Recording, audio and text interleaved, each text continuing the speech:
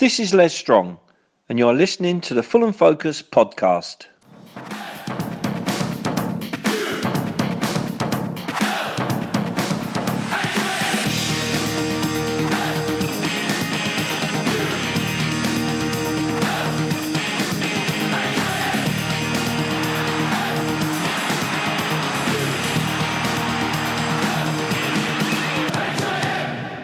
Fulham.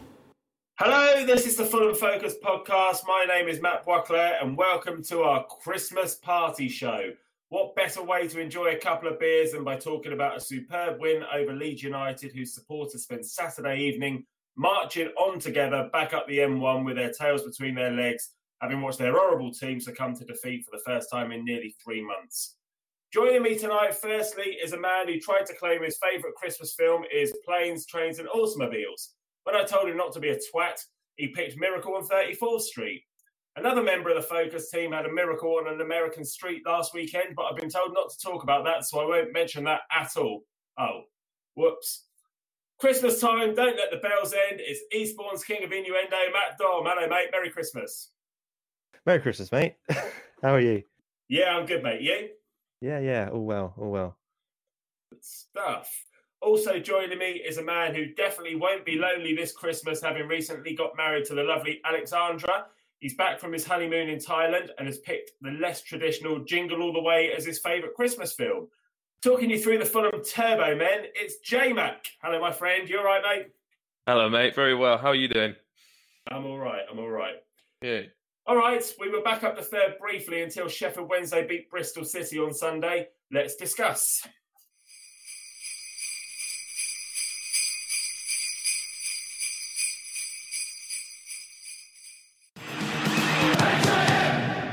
Fulham. All right, lads. So Bobby Reid came off the bench at Brentford last week, but started the game against Leeds in place of Cabano. And Harrison Reed was fit again, so started in place of Stefan Johansson. Firstly, it's obviously great to have both these key players back in the team, although I think many of us were surprised that it was Steph Joe who made way for Harrison Reed as opposed to Josh Onomah. But that decision ultimately proved positively decisive. Matt, give me your pre-match thoughts when you saw the team. Well, harshly like everyone else, I couldn't believe Onomah was still in the team. Fair enough, he'd been improving the few games he's played, but I didn't think he was worth a start. And Steph Joe's been great. But, I guess that's why Scott's the manager and not us, because it was well justified. Onomah had a great game and capped it off with the winner. The rest of the team, it was good to see Bobby Reid back, of course, because I just think we play so much better when he's in the team. So lovely to see him there. Other than that, as expected, I'd say, really. I think Parker's realised that Knockaert might not be up to it as much as some of the other forward players. So rightly, he's sitting on the bench at the moment. Yeah, no, I think you're right. And I think we were all slightly sceptical about Onomah starting the game. J-Matt, you and I met up before the game and had a pint. And admittedly, I was a little bit later than I said I was going to be. So you'd had a few pints and we're looking at had a bit more time to digest the team by the time we got together. What did you make of the team? Talk to me about Onomah. Well, I mean, seeing Onomah starting, I think everyone, the whole Fulham fan base, had a collective sort of sigh. But, he hasn't impressed recently. He's been played as a number 10, as a number 8, and even sort of a number 6 at sometimes. But, in the game against Brentford, he wasn't good. And it almost seemed like some of the other players didn't actually want to pass to him. It was almost like he was that underwhelming. But it was interesting because without Johansson, it means that he played in a sort of 8-ish role, which is where he apparently was happier playing for Spurs and for Villa when he went on loan to them. So I was interested to see how he would do in that role, and he obviously did very, very well. And Harrison Reed being back was a huge relief, along with Bobby Reid, as you said earlier. On Saturday, how did you think he looked in the number 25 role? The number 25 role? Have I missed it? What? I'm laughing. It's his squad number. Come on, keep up. I know you're Sherry. Sorry. I am actually drinking sherry. Yes. I thought he looked good. He was brilliant. What's really nice to see in the centre of midfield is that we have this sort of he's really tall, he's very physical, and he just managed to really be quite bitey and just really impose his physicality on the Leeds players and stop a lot of flow. It was great. And obviously we'll talk about his goal that it came up to later on. But, some people are saying that he looked like a prime Dixon Atuhu at times, which I think is a bit of an exaggeration. But I think, I think he had a very, very, very good game. And, I was a bit unsure when I saw Bobby Reid on the left-hand side, to be honest, because the thing is with Bobby Reid, he's been playing, it's like he has 1 week playing in the centre and then he has 1 week playing on the left. And sometimes he's good, sometimes he's not. He's just a great attacking midfielder. So it was... any doubts I had about the starting lineup, basically, I was completely had pie on my face by a little bit because all of them excelled. I was just going to say, speaking of prime Dixon Atuhu, Baldwin is flying home. Speaking of prime Dix, so he's on his way back from America tonight. So at the start of the game, Leeds made a bright start in the first couple of minutes and had a good chance when Rodak safely caught a volley at the back post when the visitors might have done better. They then had to make a change when Pablo Hernandez had to go off injured inside 3 minutes. In the opening few minutes, Dom, were you concerned that our worst fears were going to come true and that Leeds would get themselves ahead? Yeah, I mean, we're a team who really does struggle when we go down, when we go behind early in games. We're much better suited to being in front, and it did look to be more of the same. I mean, I think overall, I think we were probably a bit fortunate to win it, but Leeds, as we well know, waste a lot of chances. So that went in our favour as well. And Marek Rodak obviously played his part hugely in that game. I think getting a sort of fortunate penalty early on settled it a bit, and it kind of helped us play our game. And it was a different game that we played. We were a lot sitting back a lot more and going for direct balls to Mitro, and it seemed to work. I think we have to admit sometimes we're not going to pass other teams off the park if they're as good as Leeds are. So it was good to see that we can mix it up. But yeah, it was looking tricky early on. I was actually really nervous in the first 120 seconds, because their reputation this season, how they've been, I was actually quite worried. And I mean, I even thought their snazzy black and pink away kit sort of even looked kind of top class. Do you know what I mean? I was just thought this is quite a sort of I don't know, a very polished outfit. But the thing is, the injury to Hernandez was really lucky for us because, he scored 3 goals and made 4 assists this season for them. It's nothing huge, but he has been a lot more vital for Leeds recently in their setup centrally. He's made key passes and crosses and just generally has made Bielsa ball look very good and flowy. And, as much as we shouldn't celebrate a player being injured, it did help us massively. And that was the first few sprinkles of untypical Fulham good luck that occurred in the game, I thought. Yeah, I wouldn't want to celebrate a player being injured at all. But the way that, Leeds kind of played throughout the game, they were a horrible, dirty team. And, like you say, I don't want to see a player get injured or anything like that. But if it had to happen to anyone, then out of all the teams in the league, it's a real shame it happened to Leeds. But anyway, any fears we had early on were eased when Josh Onomah did really well on the left. And he did well to hold on to the ball, and he hit quite a deep cross to the back post, which Mitro headed back across goal. Bobby Reid was bundled over. Clear penalty for me. Definitely a penalty. Yeah, everyone agrees. Yeah. Definite stonewall penalty. Definitely nothing dodgy about that whatsoever. Yeah, definitely. And then Mitro stepped up and hammered the penalty home. Never in any doubt. In actual fact, it was a pretty crap penalty, and the keeper probably would have been a bit disappointed. It's 17 goals for the big man. J-Mac, you were sat behind the Hammersmith end. You must have been nervous when you saw him step up and saw the keeper get hands of it, because I thought he'd missed. Yeah, I mean, this is the second part. This is the second strike of good. Well, no, sorry. The second good luck was the penalty, which clearly shouldn't have been a penalty, but we'll take it. And then the third bit of good luck was it hitting the post and then going in. I mean, we all saw it and we all, gasped, but luckily it went in. And, it's just amazing with Mitrovic. I thought he had an absolutely outstanding game with this one. I mean, I had my doubts because, in this league, I've been worried recently that his mentality, he might start having a bit of an attitude of sort of like, oh, I'm too good for this. I mean, the events of the last game against Brentford when he took a shot from our half, was a bit of a warning sign to me, making me worry that he might have just had enough. But he was fantastic in this game. He was great, and I personally think he should be club captain now. But I mean, we can talk about Mitro to the end of the hills. Yeah, I mean, I just think he's been brilliant for us and controversial. But I also think this league is improving him actually physically. I know it's not the Prem, and I know the Premier League is the Holy Grail. But I think, when he rejoins the Premier League, be it with us or without us, he'll actually be a much even grittier player than he already is. I mean, he was giving them an absolute thumping, those centre-backs, the Leeds ones. But if there isn't a Candy Cane's chance in hell, he's not beating the record for the highest goals in the Championship this season. I don't think. I'll bet my cat on it. Have you got a cat? I don't have a cat, no. What's that? You're really confident there, Jamie. Have you got that app where you can track to see where Santa Claus is? Just out of interest. No. Because I've got this app on my phone that can track where Baldwin is, and it just says he's just coming past Intercourse Lane at the moment. Very good. How well did you think Bobby Reid did on his return to the starting 11 at the weekend? There was a moment in the first half when he covered brilliantly in the right back position, won the ball back off one of the Leeds players with a man. I'm laughing at what I've written here.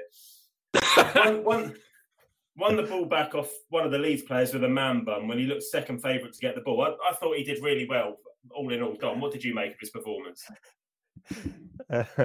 Yeah, I think we're just a much better team when he's there. I know J-Mac mentioned it earlier, and it's kind of he's been played on the left, played in the middle, and obviously further back as well in midfield. And maybe earlier on Scott Parker was just trying to fit him into the team just for the sake of it. Whether it's left, right, or down the middle, I think I don't really care. I just think our attack is much better when he's there, because he runs at pace and he terrifies defenders, and just by the fact that he's legging at them and they're on the back foot, and things might happen. We might get a deflection and it might go in. He might get a touch in the box and go down, or a heavy push as we saw in the first half against to win the penalty. But he runs all game long, and I think we're just a much better side with him in it.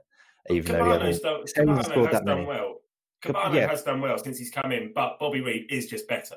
He was just electric when he came on. I mean, he was just fantastic throughout the whole game, really. It's amazing how, there's just something about Bobby Reid's play in this game that just does so much more than Cavallero. We'll come into that in a bit. But I mean, the link-up play that he brings between the midfield and to Mitrovic was outstanding. And like I said, as Dom alluded to, his effort and his pace and busting a gut, it was fantastic. I thought he was arguably man of the match.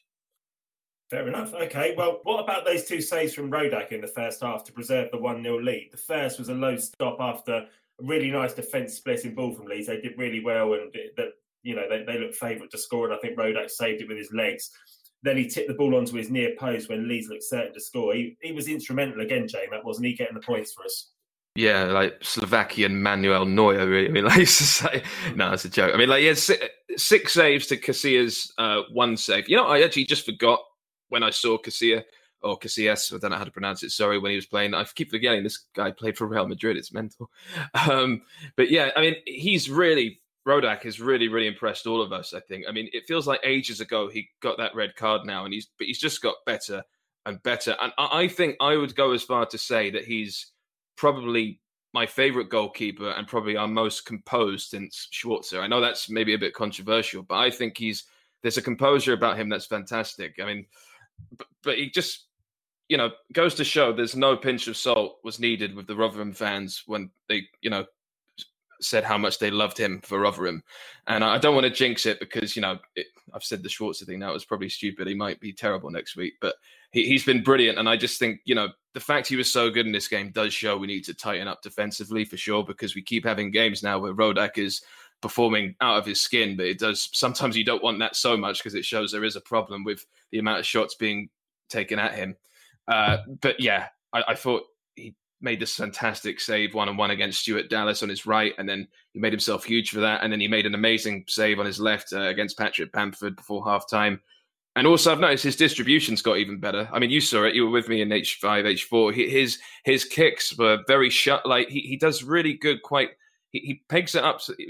Obviously, Dom said our plan in this game was to boot it up the pitch a lot more and be a lot more direct. Well, his kicks were quite low as well as being quite high. They were really quite sharp free kicks, I thought, and the distribution was fantastic. His kicking's consistent, isn't it? Every time he gets it, he's going to smack. It's like, I don't know if any of you are into golf, but you see somebody teeing off and hit a drive and it goes straight down the middle every time, and he's consistently banging those kicks straight down the middle every time, exactly where he's intending to send. That's a much better comparison. Yeah, the golf one. Yeah, it's very, very precise, and I just think he's just getting better and better. So it's quite exciting times to finally have a goalkeeper that we all like.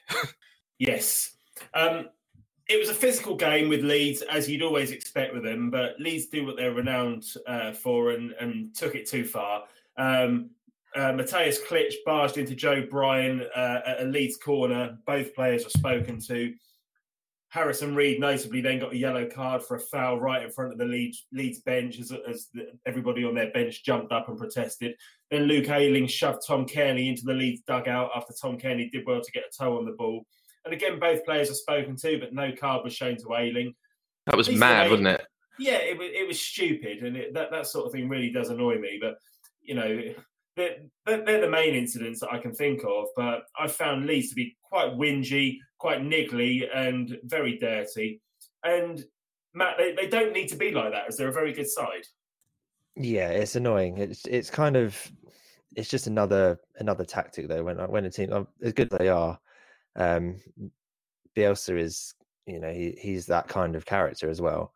You can see him sort of just, I don't know if anyone else gets really annoyed with the way he kind of sits on the floor in his dugout quite a lot, just sort of right at the edge, just watching the game. It's like, I don't know what benefit you're getting from that. He sits on the floor. It's kind of, It's like a milk crate, isn't it? Yeah. It's when a guy can shove him off it. A little box, yeah. And it's just, I don't know. They're a horrible side to watch because, as you say, they should be just a good team and be able to play other teams just on ability alone. But in a way, it was good that our lads kind of stood up to it, and Mitro especially had one of his games of the season, just bullying them and giving it back. It's a perfect game for Mitro, though, isn't it? A physical battle. He always excels in that kind of game. Instant thought is the one against Brighton last season, where he just turned it around for us in the second half. He completely bullied their centre backs, and we didn't used to have the kind of players who would help us out in that situation, but we've got some now. And Bobby Reed goes down for a soft penalty, and they all complain about it, but they forget about all the other stuff that goes on in the game. The Ayling one, I think, should have been red because that was dangerous. There's no other two ways about it. He didn't get booked at all, but you potentially, shoving Tom Cairney's head into some metal or some wood or something, and it's just it was too close to do something like that. Thoroughly deserved win for us based on the way they were playing. It's amazing how they can be transformed allegedly under Bielsa, but still. The leopard never changes its spots, so it's still dirty old Leeds deep down under it. You know what I mean? It's funny. I mean, I thought the penalty really rubbed them up the wrong way, and they just sort of became like old men shouting at clouds after that early on, really. I just feel, I'm sure they still are, they're still a physical, dirty side, but I think that once that penalty happened, they didn't trust the referee at all from the third or, whatever minute it was in. But yeah, we were just very lucky of that penalty decision. But yeah, I again, very, very physical game. But what I want to say as well, we were watching it, Frenchie, and you actually said, I think this is a fantastic game, because a lot of people have been saying it was a boring match. I thought it was actually the best match I've watched at the Cottage for a very long time, just purely because it was exciting. It felt epic. It felt big. I mean, both fan bases were fantastic. Leeds were great. We were great. It just felt like basically a big game, which it was. Yeah, definitely. Did you think, though, that at that moment when Luke Ayling shoved Tom Cairney into the dugout, that would have been the perfect moment for Tony Khan to jump onto the pitch and come and display some of his wrestling moves that he showed earlier in the week? Did you see that clip? Fucking hell. Tony Khan giving the worst Stone Cold Stunner I've ever seen in my life to somebody. My mum could have done a better stunner than that. It's terrible. He does it so. He even has to. Is it right? He has to hold him in place. Sort of like he actually has to hold him. Right, you stay there, and I'm going to study. Yeah. Everyone else around them, like even the wrestlers, even the crowd are just clapping really slowly. Like, okay, yeah. It's quite awkward to watch. The size difference as well. Like he's so much shorter that he kicks him basically in the knees, and the guy, guy bends over the hip. What it needed to do was just clench his fist and bang him on top of the head, and that would have been game over. If you've no idea what we're talking about, then look it up on social media. Fuck off. There's a good old clip of Tony Khan being a wrestler, but there you go. Anyway, all right, let's get back to the football then. So right after half time, we had a goal ruled out for offside from a well-worked training ground routine free kick. Cavallero and Joe Bryan stood over the ball. Cav faked to take it, then came back and whipped the ball into the back post, and I think Mitrovic stuck it away, but the lines of the flag went straight up. But it's good to see we're trying different things, isn't it, J-Mac? Yeah, it's just, goes to show that Scott Parker is trying new things, along with the whole sort of new tactical route we went around this game, which obviously worked. He did his homework with Leeds big time, I think. I think it was very good. But what was really funny, I haven't got much to say other than that. When Cavallero did that, it almost looked like, you can watch it in the replay, Joe Bryan almost sort of shrugs at Cavallero and be like, what are you doing? It was quite a funny moment where I didn't actually think Joe Bryan knew what was going on. So, of course, I'm sure it was a stroke of genius and it was planned, but it just looked quite Will Farrell and John C. O'Reilly at the same time. It looked quite funny. All part of the plan. Yeah. Right, just before we talk about the Leeds goal, let me just have a little look at my Baldwin up. He's just coming up Chocolate Cock Lane at the moment, so he's quite near the airport for anyone following along. So Leeds equalised in the 54th minute. I don't want to dwell on this too much, Dom, but is there anything we could have done better defensively? I don't know. I think the ball, the pass in behind Ream, I think it's just an excellent piece of football, really. There's not a lot you could do about that, and from that angle, you're not expecting really a player to do much with the shot, but it was a good low shot across the goal, and maybe Mawson could have been quicker to the rebound, but I think picking holes in what we've done there is a bit harsh. I don't think we could have done a lot more than that. And the tap in, Rodak made the first save. Perhaps he could have pushed it a bit further wide, but you're kind of picking holes in it. And I think credit where it's due, it was a good goal. You can't really blame anybody for not picking up Bamford, can you? He's sort of got between two of them, hasn't he? Really, just good forward play. Mawson perhaps was a bit slow. But then he was very behind slow, him and sort of on his blind side, perhaps. He didn't realise he was there. But it's a bit harsh. Strikers get tap-ins like that all the time. There's not a lot you can do about it, really. Yeah, the tap-in I don't have much of a problem with. Mawson is quite slow, like you say, Dom. But I think, Nekatia just managed to just pretty much stroll through in between Tim Ream and Joe Bryan a bit too easily for my liking. I just think I felt like Mawson and Ream and all of our back four were looking for offsides quite a lot in this game. I felt like Mawson was almost trying to make the linesman his best friend this match. You could see him like calling to him quite a lot. But I think, there's still, I don't know. I know it's this sort of like popular theory. We talk about it to death. There is a problem in that left centre back, left wing area. But it was very, very easy for, I think his name's Alioski, to just make that pass to Nekatea, or however I pronounce it. But yeah, as Dom says, not Rodak's fault. I don't think. Good save, just unfortunately, just good tap in. We see all the time. Yeah, move on. I just kind of think if that was Tom Kearney making that pass, I don't think we'd be saying that they'd potentially be doing a lot better. It's just good football. Yeah, fair enough. Yeah, fair play. Okay, well, Cavallero I want to come on to now. I got a bit frustrated with him. There was a moment in the second half when he broke down the right and he was a bit selfish with the ball when there were players in better positions and just ended up overrunning the ball and lost it. Then he created a chance for himself from the left and almost stuck it in the top corner after about an hour. He did brilliantly to create that opportunity for himself. J-Mac, how well did you think Cav played? I went on to was it WhoScored.com, and I mean it was one of his better games stats wise when it comes to decent tackles, interceptions, and passing. But his attacking threat wasn't at its best still. I mean, he hasn't assisted any goals in 5 games now, and he hasn't scored since Charlton, which is 12 games ago. I'm not saying he's a winger; he doesn't have to score or assist every game, but we still haven't found the Wolves player yet that we bought that got promoted with them about a couple of seasons ago. And but I do think he's a great team player, and he plays with a good attitude, and you can see that he cares and he tries. I just think it's a case maybe of just keeping him in one place. He's been left, he's been right, he's been left and right again. I don't know. I'm sure maybe he even likes that. But if we keep this Reed, Mitro and Ivan lineup, I think the better will come out of him and the Wolves promotion player will come good, hopefully. But, maybe the style eventually, if we keep maybe playing in the sort of counter-attacking, less possession style that we played, he might come out a lot better. But Knockaert basically means we'll be swapping the front three around a lot. So I don't see it staying this front three for very long, to be honest. All right, mate. Well, let's talk about the moment of the match then. And it was a weekend, of course, when unlikely scorers grabbed the headlines. Josh Onomah scored what turned out to be the winning goal with 20 minutes to go. Dom, talk to me about the goal.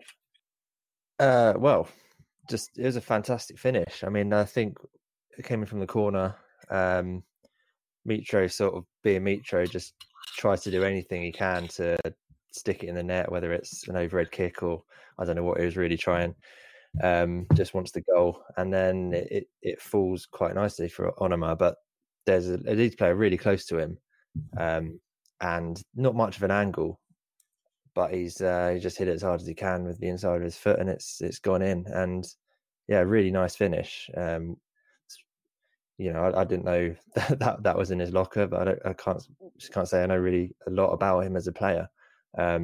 If he's capable of doing that a few times a season, then that's going to be a big bonus to us. But it was really good to see him get that goal. He was delighted. He went up straight to the front row.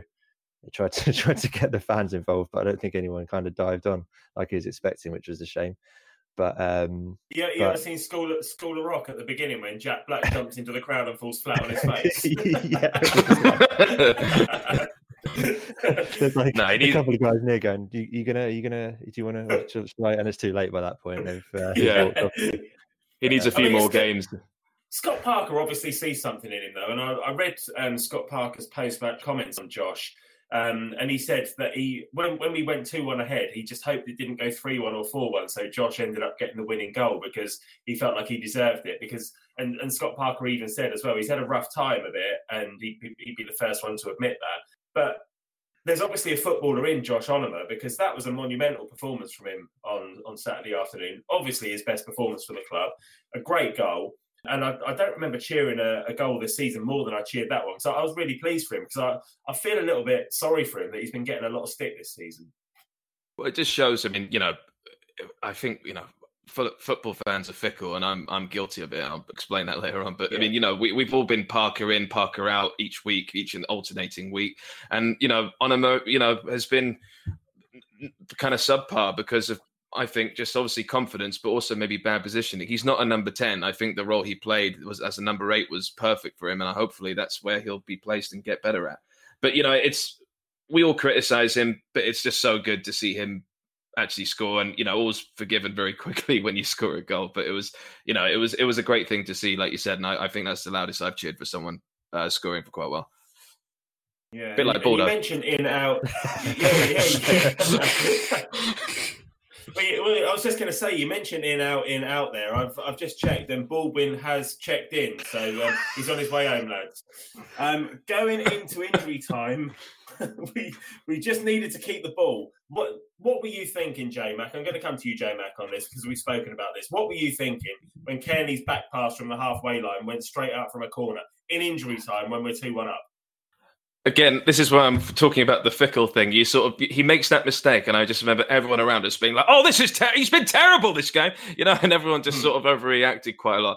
But I've got to say, I thought TC had quite a dodgy game. I don't think he was at the races as well as he could have done, and that's been quite a consistent story for quite a while now. I mean, and he's scored some absolute beauties this season early on.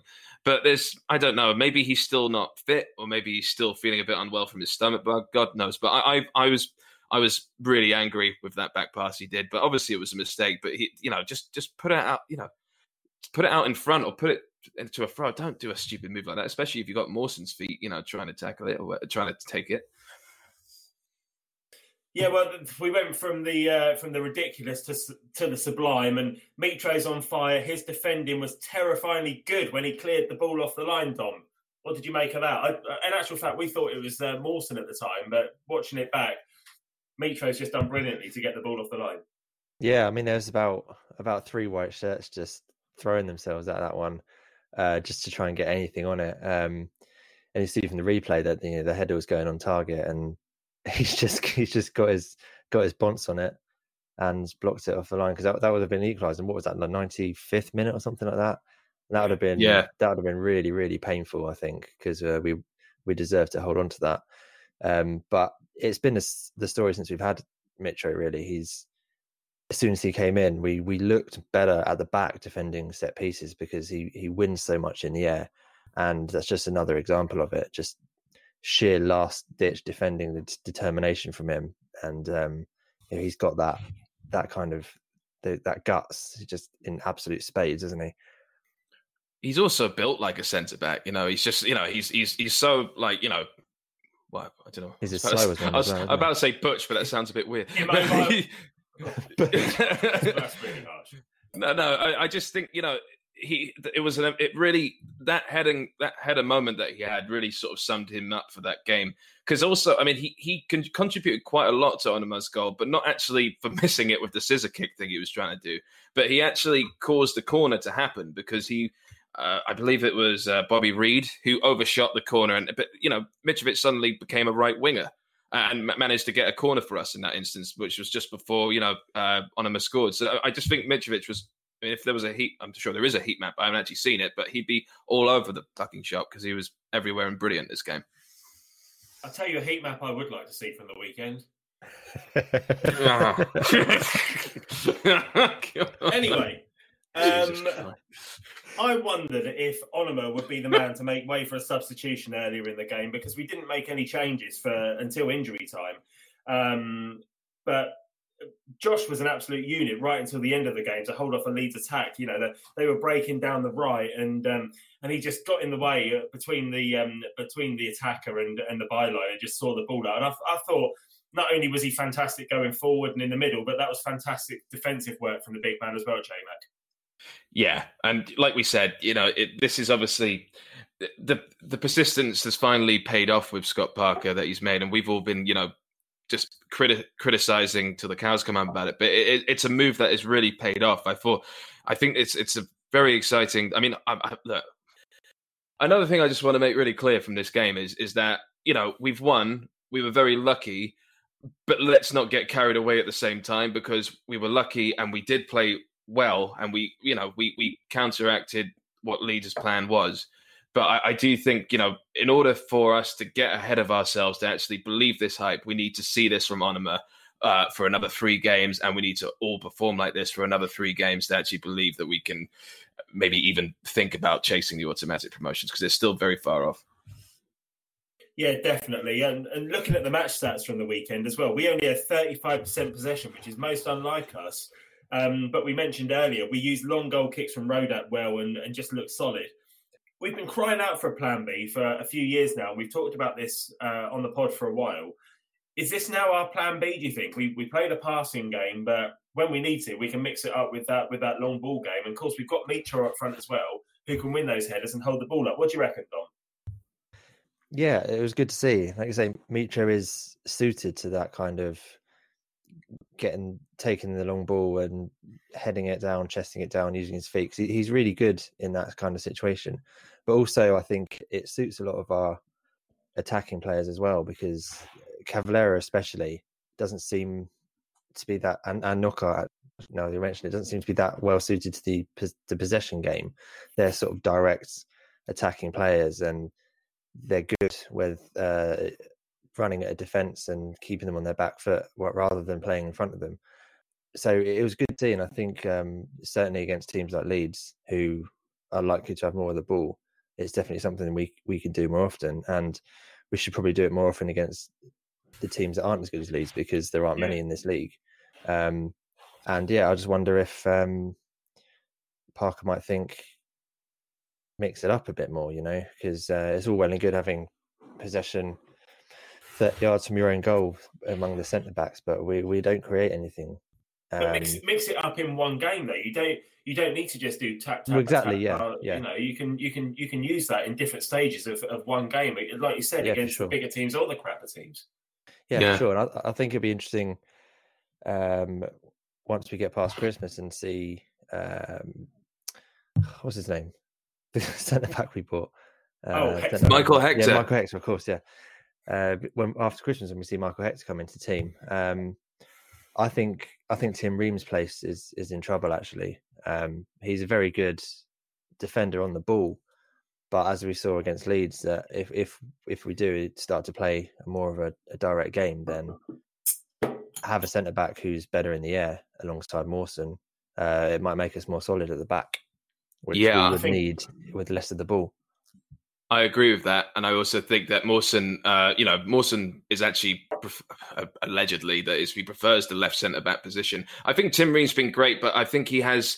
Yeah, I completely agree with that, and I think Mawson obviously is more favoured as a left centre back, so I can see Hector coming alongside him. I just think Ream looks tired. I mean, he's not spring chicken anymore. But I've got to say, just going back to what you were saying with the this new style that we went for in this game, it suits our defenders better as well, arguably, as well as our attackers, because it just meant Mawson wasn't prattling around with short passing, and we weren't passing it around our defenders too much.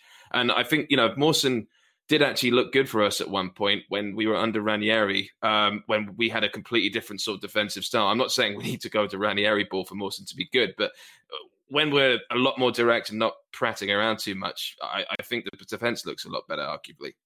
Yeah, I think potentially the player that it's not going to suit is Tom Kearney.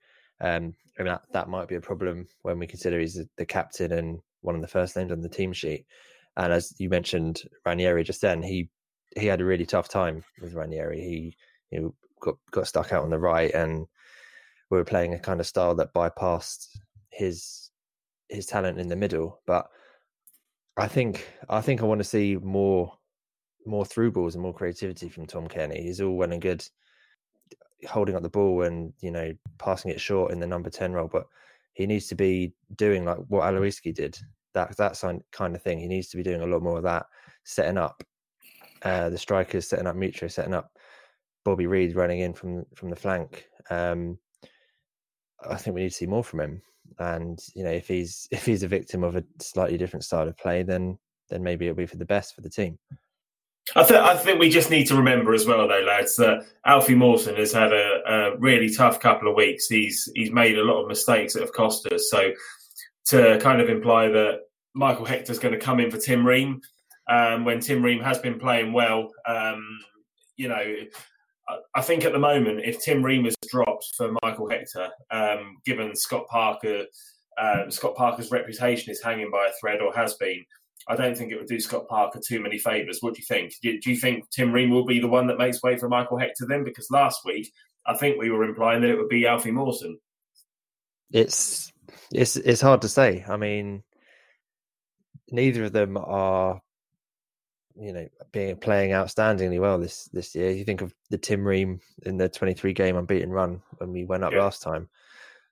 He looked like he could step into a top 6 Premier League side. He was playing that well. We've seen nothing like that from him this season. Alfie Mawson, he's made a few mistakes. He's looking a bit slow off the mark sometimes. He doesn't look like a 15 million pound. He doesn't look like a 15 million pound defender, does he? No, he doesn't. No. And he's had a long run in the team now, and you would expect at this point that he would be looking like the best centre back in the league, if indeed. I mean, he's probably the most expensive one in the league. So yeah, it's a tough one. Maybe Parker waits to see who blinks first, who starts stepping their game up and putting Hector alongside the other for the other defender. Does Hector walk straight into the team? Ooh. I mean, it's tough. I think it's a matter of just I think the Tim Ream Alfie Mawson partnership is a bit shaky, and I think it's a matter of what formula works, not necessarily who's doing the worst out of the two centre backs we currently have. So if, for instance, I've got a feeling that there'll be some games where he tries it with both and sees how they complement one another, because it could very likely be Michael Hector and Tim Ream. But I don't think Scott Parker's planning a 3 in the back system with Hector involved. If that's some people are alluding to, I don't think that's the plan at all. But I think I think he will be given a shot with both Mawson and Ream, just to see, if the yin and yang works, as it were. The 3 at the back could potentially work if you think of Tim Ream as the left-sided one. With more of a freedom to perhaps be creative with the ball. You put Michael Hector in the middle, I think the tallest one, and Alfie Mawson, but then he'd be kind of stuck on the right, and as we know, it's not his best. It's interesting. There's options, but I think. But that's the beauty of it, though. We need options, and at the moment we have very few. Yeah, and that's why I think actually we might need another centre back on top of Hector as well in the transfer window potentially. Just because, I just think that there's room for another centre back there. Just because if an injury happens I just feel like we could do with one more. Either someone maybe in his 30s or someone just a sort of another reserve. But that's just me. All right, well, let's get back onto the Leeds game and wrap it up then. So I'm going to come to you first, Dom. Are there any players that you want to call out for having a great game that we haven't already called out? And I want your man of the match. It's hard. I don't think anyone had a particularly poor game. I think for me the best player was Bobby Reid.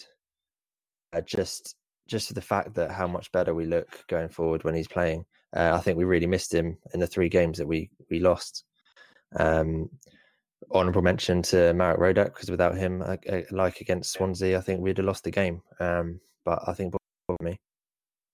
One thing that passed us by, I think, is that Harrison Reed had surgery a little while ago, and he only came back to training this week and then played almost the whole game. I think, did he come off in injury time? I think he did. But we look so much better with Harrison Reed in the team. But for me, and I'm going to come on to you, J-Mac, to ask you for your man of the match. But for me, the man of the match was Onomah. I thought he was everywhere. He had a really good game in midfield. He looked good defensively. He got the winning goal. I love that he came over to the fans when he scored, even if it was a bit of a Jack Black moment, because he'd been getting stick and he still came over to us. And I think he could endear himself to the supporters with that goal. It's not like we've just beaten some team in the cup from non-league or something. We've beaten one of the best teams in the league, and he got the winning goal. So fair play to him. He's bounced back in the face of adversity, and I'm really pleased for him. J-Mac, who's your man of the match, and anybody else you want to call out?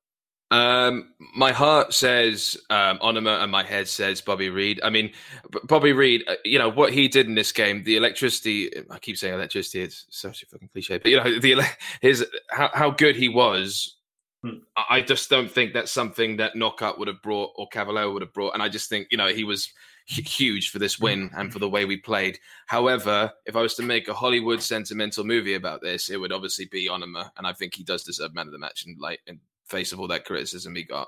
But just to mention, I thought Cyrus Christie was brilliant. I don't think he made a step wrong this game, and I think he's, he's had a lot of stick. Talk about players having stick like Onomah. He's had massive amounts of stick, and there's some members of the Fulham Focus family who have had private messages from him, talking about family members that are ill, and he's a really, really good guy, and I actually really want him to do well for us, and I'd like him to actually hopefully stay in that position and just keep Odoi on the sidelines and as a substitute rather than a starter. But yeah, a big love for Cyrus Christie for me, and man of the match, Josh Onomah. It says a lot about somebody like Cyrus Christie as well, because he's obviously not the most popular member of the team amongst the supporters. Yet the way he conducted himself in that moment that you just mentioned there with the member of the Fulham Focus team, he did that privately and not publicly, and he could have done that publicly to try and up his profile. Exactly, he's done that privately. So what a top man! Yeah, he gives a lot of time and money to charity as well, doesn't he? In his spare time, and again doesn't make a big deal out of it. And And yes, Just like J-Mac nice said, human being. It'd be amazing if he becomes the player for us that we thought he would be when we first got him. All right, let's come on to a Scott Parker rating then. Dom, I'm going to come to you first. Out of 10 for Scott Parker for the win over Leeds. What are you giving the man? I think it's an 8.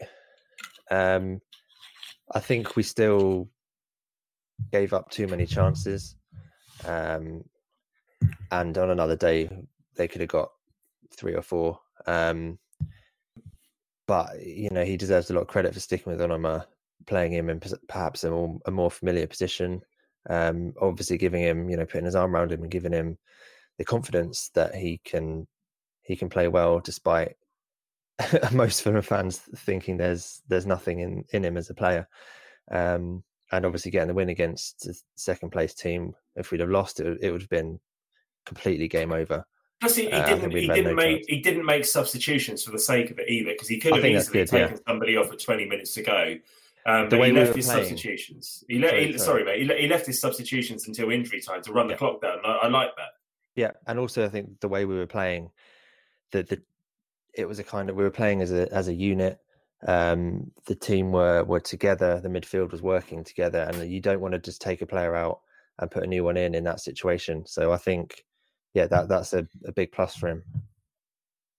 Good stuff. All right, and what about you, J-Mac? I think I was going to say 8, similar to Dom, but you know what? I'm going to give him a 9 because it's Christmas, and two because he's claimed a big scalp here, which is Bielsa is probably one of the best managers in the world, in the top 20 probably. And I planned this pod for a defeat and to get ready for the Scott Parker out heat, and being really excited by the fact David Moyes was in the crowd, for instance. You know what I mean? But I mean, it's But we talk about people that have had criticism. I mean, I've been hard. It's been hard to see if I want. I've been really fickle recently, and it's been hard for me to know if I want a new manager or if we should have patience, like we had with Slavica in the Championship, or Norwich had with Daniel Farke in the Championship. A lot of people all basically thought to beat Leeds in the top 6, we needed a new manager because Parker's boring possession tactics aren't suiting the players right now. But we've now seen that he has even more adaptability and he can change things. And on top of the character that we showed this game with our greater desire than Leeds to win the match, it just shows to me that Scott's still the guy. And, it shows that he can persist with players like Onoma and bring the best out of them. And, I remember ages ago, he said, I remember when he just got the job, he said his style was somewhere between Ranieri's and Slav's. And recently it's just seemed like Slav light, or even maybe Slav fucking zero. But now we've seen that he can change it up, that he can actually be a bit more robust. And if we keep seeing things like this, and he actually mixes it up a lot more than just the boring ourselves to sleep with the passing, I have more reason to think we're Parker in than Parker out at the moment. So anyway, long story short, 9 out of 10 for me. Yeah, fair play. I think I'd say a 9 as well. You look back and you think we lost at home to Bristol City. Then we lost at Preston, and we were awful at Preston. Then we lost at Brentford, 3 on the bounce. And then we've come up against one of the best teams in the league, and we've beaten them. And I've said it a few times this season, but he just doesn't know when he's beaten Scott Parker. He was a top professional as a player. Player of the year for West Ham many times, commanded lots of money in transfer fees. And he's got something about him, and to bounce back in the face of adversity and win against Leeds, as you say, against one of the best managers in the world, it's fair play to him. And to persist with his guy in centre midfield, Onoma, and not just say, well, it would have been easy for him to drop Onoma after 3 defeats and bring Bobby Reid back in and play Steph Joe, who has been playing well. And he left him out and played Onoma, and he stuck to his guns, and he got the results. So fair play to him. Yeah, 9 out of 10 for me as well. Nice one. All right, bear with me a second. I'm going to bring up my outro. Then we'll walk off. Ho, ho, ho. Yeah. I just thought I'd throw that in. Why not? Don't keep that in, for God's sake. That's fucking podcast gold, that is. Definitely. All right, lads, let's leave it there then. Merry Christmas, you both. J-Mac, what are you doing for Christmas, mate? I'm going to be in West Sussex with my new wife, with the in-laws, and just going to be eating lots of food, lots of chocolate, and just drinking ourselves to sleep and watching terrible movies. It's going to be fantastic. and Sounds- lots of bread sauce, which apparently some people in the Fulham Focus family don't agree with, which I think is nuts. Some of you guys like Yorkshire puddings with your Christmas meal, so that's weird. Nothing wrong with Yorkshire puddings. I saw puddings with something the other anything. day. I don't know what I was watching, but I saw somebody say the other day that bread sauce was porridge for wankers, which really made me laugh. I'm What drinking about you, cherry Dom? right now, so I can't talk. Yeah, well, I know. Yeah, I know. Sorry about that. What about you, Dom? What are you doing for Christmas, mate? Yeah, just heading down the road to the in-laws' house, walking distance. So I've made sure they're not driving anywhere this year, so I Stumbling can distance. get absolutely hammered. Love it. Same as always, really. What about you, Absolutely. Frenchie? I'm at home. My mum and husband are coming over, and I'm cooking. So, yeah, just I expect I'll have a few beers early on and fall asleep in front of the Queen's speech with a little bit of luck. Although I would quite like to see what the Queen's got to say about Prince Andrew. Although she'll probably leave him out of the speech this year. Yeah. I wonder whether she'll mention Baldwin. Probably not. Anyway, I think we've probably mentioned him enough tonight. I say me. Okay, well, yeah, thanks you both for joining me, and Merry Christmas to everybody at home. Hope you all have a brilliant Christmas and a safe and happy New Year. We're taking a little break now, and we'll be back in the new year, probably to review the Villa Cup game and to have a little look back at what we missed over Christmas. In the meantime, I'm off to call Baldo to get a blow-by-blow account of his fairy tale in New York. See you soon. Cheers.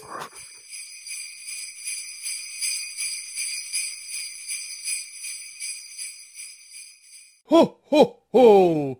Merry Christmas!